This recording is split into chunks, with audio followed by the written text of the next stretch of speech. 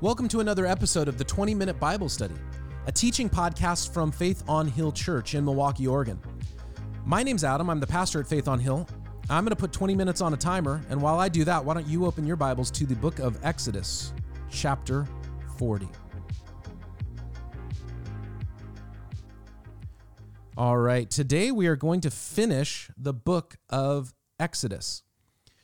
We started this podcast back in the days of lockdown, and we're going to continue. We're not done just because we've gone through Exodus. Really, what the purpose of this podcast has become is it does a couple of things. It allows us as a church to tackle the bigger books of the Bible, the ones that if we tried to deal with them on Sunday mornings would take us maybe years. I mean, we've been in the book of Exodus for over a year here, and so in a kind of an effort to not be bogged down in one place, we use this, and it kind of takes the place of a midweek service in that sense.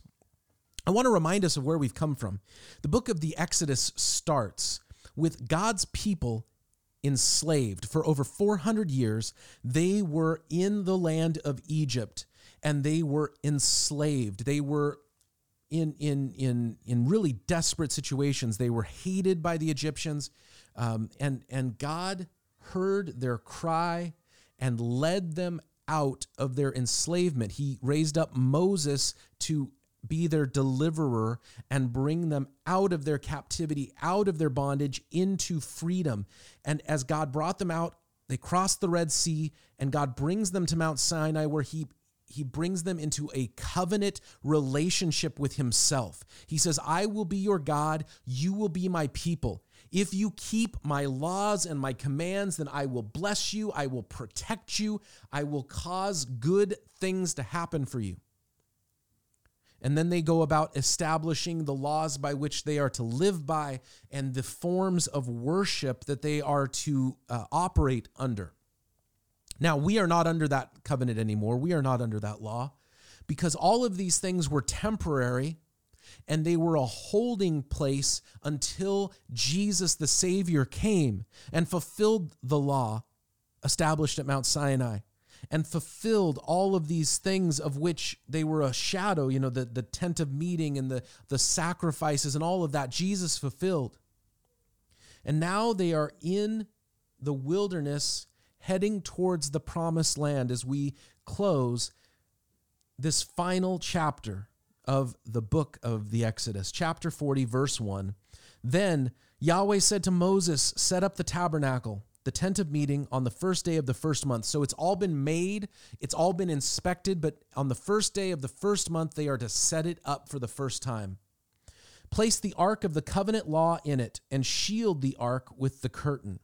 Bring in the table and set out what belongs on it. Then bring in the lampstand and set up the lamps. Place the gold altar of incense in front of the ark of the covenant law, and place a curtain at the entrance of the tabernacle. Place the altar of burnt offerings in front of the entrance to the tabernacle, the tent of meeting. Place the basin between the tent of meeting and the altar, and put water in it. Set up the courtyard around it, and put the curtain at the entrance to the courtyard. Take anointing oil and anoint the tabernacle and everything in it. Consecrate it and all its furnishings, and it will be holy. Then anoint the altar of burnt offerings and all its utensils. Consecrate the altar, and it will be most holy. Anoint the basin and its stands, and consecrate them. Then bring Aaron, verse 12, and his sons to the entrance of the tent of meeting. Wash them with water. Then dress Aaron in the sacred garments. Anoint him and consecrate him, that he may serve me as a priest. Bring his sons and dress them in tunics. Anoint them just as you anointed their fathers, so that they may serve me as priests. Their anointing will be to a priesthood that will continue throughout their generations. And Moses did everything just as Yahweh commanded him. So does this anointing oil, which was an olive oil that had fragrant spices in it, was this anointing oil the thing that made them holy? No, it was not. This anointing oil was not what made them holy, but it signified that God had set them apart for a work. To this day, there is an anointing that God does in the lives of people. He sets them apart for the work that he has for them. God is who makes us holy. And an oil, a ceremony, a service, a pledge, whatever, does not make us holy. We're doing certain things or not doing certain things. It's not what does it. It's what Jesus does on the inside. But the idea was that these emblems and these items were for a specific purpose. And so by doing this, it was signaling that these were not for everyday use. These were not just to be taken lightly, that there was something special about what was going on. Verse 17, so the tabernacle was set up on the first day of the first month in the second year, that is the second year from their captivity. When Moses set up the tabernacle, he put the bases in place, erected the frames, inserted the crossbars, and set up the post. Then he spread the tent over the tabernacle, and he put the covering over the tent as the Lord commanded him. And he took the tablets of the covenant law and placed them in the ark, attached the poles to the ark, and put the atonement cover over it. Then he brought the ark into the tabernacle and hung the shielding curtain and shielded the ark of the covenant law as the Lord had commanded him. Moses placed the table in the tent of meeting on the north side of the tabernacle outside the curtains and set the bread on it before the Lord as the Lord had commanded him. And he placed the lampstand in the tent of meeting opposite the table to the south side of the tabernacle and set up the lamps before the Lord as the Lord had commanded him. He placed the gold altar in the tent of meeting in front of the curtains, and he burnt fragrant incense on it as the Lord had commanded him. And he put up at the curtain the entrance to the tabernacle. He set up the altar of burnt offerings near the entrance to the tabernacle, and he set up the tent of meeting and offered it on burnt offerings, grain offerings, as the Lord had commanded him. He placed the basin between the tent of meeting and the altar and put water in it for washing. And Moses and Aaron and his sons used it to wash their hands and feet, and they washed whenever they entered the tent of meeting and approached the altar the Lord had commanded Moses. Then Moses set up the courtyard around the tabernacle and the altar and put up the curtain at the entrance of the courtyard, and Moses finished the work. All right, so again, these things we are not under. We don't live in that old covenant. That has all been fulfilled by Jesus. We live in the new covenant. But what has God commanded of the Christian? He's commanded that we should gather together. That's found in both the book of Hebrews and the book of Acts. He's commanded that we should observe the Lord's Supper. We read that in 1 Corinthians 13, that the Lord has given to us that we should take the bread and the cup and remember and proclaim his death until he comes back. Jesus told his disciples to go into all the world and make disciples of Jesus, baptizing them in the name of the Father, the Son, and the Holy Spirit. There's not a lot of things that God's given us to do, but those things that he has, we should do. We should gather together. We should take communion together. We should be baptized publicly in the name of the Father, the Son, and the Holy Spirit. Moses and the people did what God gave them to do. We have what God's given us to do. If God's given you a work to do, then do it. If God has given you a calling, then live in it. If God's calling you to exercise faith, then have faith. If God's calling you to pray, then pray. If God's calling you to preach, then preach. If God's calling you to give, then give. If God's calling you to go somewhere, then go somewhere. If God's hasn't called you to go somewhere, then don't go somewhere. Just do what God has called you to do. If you need to be baptized, my email is adam@faithonhill.com. I would love to help get you baptized. If you need to be together, we meet together in person at 10:30 in the morning every Sunday. We have small groups throughout the week. If you don't feel safe right now meeting together, I get that. That's why we have online small groups. That's why we have an online service that I consider a valid service, and so you can meet together. It's one thing to watch something. It's another thing to be part of something. That's the invitation. Verse 34, then the cloud covered the tent of meeting. The glory of the Lord filled the tabernacle. The cloud. This has been talked about before, but it's something we might have forgotten about. The people of Israel, as they traveled through the wilderness, followed a cloud by day and a pillar of fire by night. If the cloud moved, they moved. If it didn't move, they didn't move.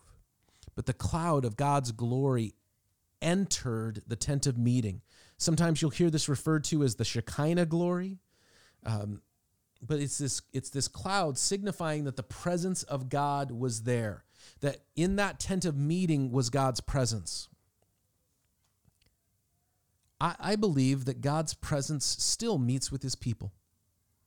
I believe that when we gather together, that we can experience the presence of God through prayer, through community and fellowship, through worship and song, through the study of his word, through communion and through baptism. I believe all of those things are ways in which we can experience the presence of God. They themselves aren't the presence of God, but we can experience God through those moments. Verse 35 says, Moses could not enter the tent of meeting because of the cloud had settled on it, and the glory of the Lord filled the tabernacle. Now, this was not a common occurrence. What happens sometimes is we take these really unique things and then we say, why don't we see them all the time? Well, they're unique for a reason.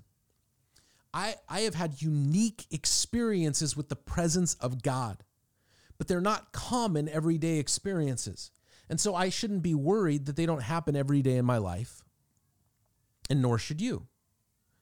This was a unique thing that happened. What happens sometimes is Christians either try to say these unique experiences are just, that's not real, that's some metaphor for something, or they try to say that these things happen like every day. I don't believe either's true. I believe that God does miraculous things, inexplicable, unexplainable things at times and in places and in ways that he wants to as he sees fit. I also don't think it happens all the time. I want to be faithful day in and day out to Jesus, whether something supernatural or incredible is happening or not. And I want to be aware that there are times when God moves in a unique and special way, and I want to praise the Lord for it. The presence of the Lord gathered at the tent of meeting. You know, when Jesus was resurrected and he appeared to all of his disciples except Thomas. Why? Because Thomas wasn't there. And then Thomas gets back with the group and he says, hey, what happened? Did I miss anything? And they said, Jesus was here. And he said, no, that didn't happen. I want to be where God's people are so that I can be where God is moving. Does that mean that God can't move when I'm not with God's people? No. I've experienced the presence of God totally independent of anybody else around. One of the most powerful moments of me experiencing the presence of God happened I was driving my Honda Civic on I-90 in the state of Washington. Can't explain what happened there. It was incredible. But you know what? Generally speaking, when God has moved in my life, it has been in the presence of other people. And I'm the worse if I'm disconnected, and I'm the better when I am connected. Verse 36, in all the travels, the Israelites, wherever the cloud lifted from above the tabernacle, then they would set out. But if the cloud did not lift, then they did not set out until the day it was lifted. So the cloud of the Lord was over the tabernacle by day, and the fire by night in the sight of all the Israelites during all their travels. If it moved, they moved. If it didn't move, they didn't move. I hope and pray that God keeps us in a place where if he is moving, then we will move. And if it's not moving, then we don't go. Now, there are Christians who seem to use this as an excuse for inaction. Well, I'd like to do that, but I can't be sure if God's moving or not. Hey, you know what? If God's moving, it'll happen. Let's see what's going on. Is God moving? Then let's go. I'm not using this as an excuse, but I also want to be aware that sometimes you try things and it doesn't work. And you say, hey, all right, I guess the Lord wasn't in that, and I'm going to go back and I'm going to wait. Maybe you feel lost. You feel disconnected. You say, I don't know what God wants. When was the last time you knew for sure what God wanted? Go back to that place and stay there until you go, oh, yeah, this is where I'm supposed to go. Sometimes when you go back to that place, you say, yep, God told me to go this way, and I'm going to keep going that way until I get some different information. God wanted his people dependent on him, and I believe he still wants us dependent on himself. Now, what's the big takeaway from the book of Exodus? God delivers people from bondage, from the slavery of sin and death. God brings people into relationship with himself. And God leads his people where he knows is best for them to go. The question is, will we allow God to deliver us from those bondages? Will we live in the covenant with him, and will we be led by him? In our day, that means, will we give our lives to Jesus Christ? Will we place our faith in him for our salvation? And will we live in this new covenant of grace and mercy that we get through the work of Jesus Christ? And will we be led by him as we are filled with God the Holy Spirit, as we are filled with the same Spirit that filled Jesus? Will we go where he takes us? Will we stand firm when he says, stay still? We're a few minutes short of the 20 minutes, but you know what? That's where we're at today. You might remember a couple weeks ago, they said, hey, we've collected too much and we don't need more. Well, we've done with our time, so you get 5 minutes to go about your day. I pray that God blesses you. I pray that the Lord would show you his grace and move his Spirit in your spirit this week. I want to thank you for joining us again for another episode of the 20-Minute Bible Study. You can find audio versions of this podcast on Spotify and Apple Music. All you have to do is search Faith on Hill. You can also find them on our website when you click Online Gatherings. Our Sunday services stream on our website and on our Facebook page, as well as audio versions where you find this podcast. My name's Adam, and you can email me whenever you'd like at adam@faithonhill.com. You can follow the church on Instagram @faithonhill. We'll see you next week for another episode of the 20-Minute Bible Study.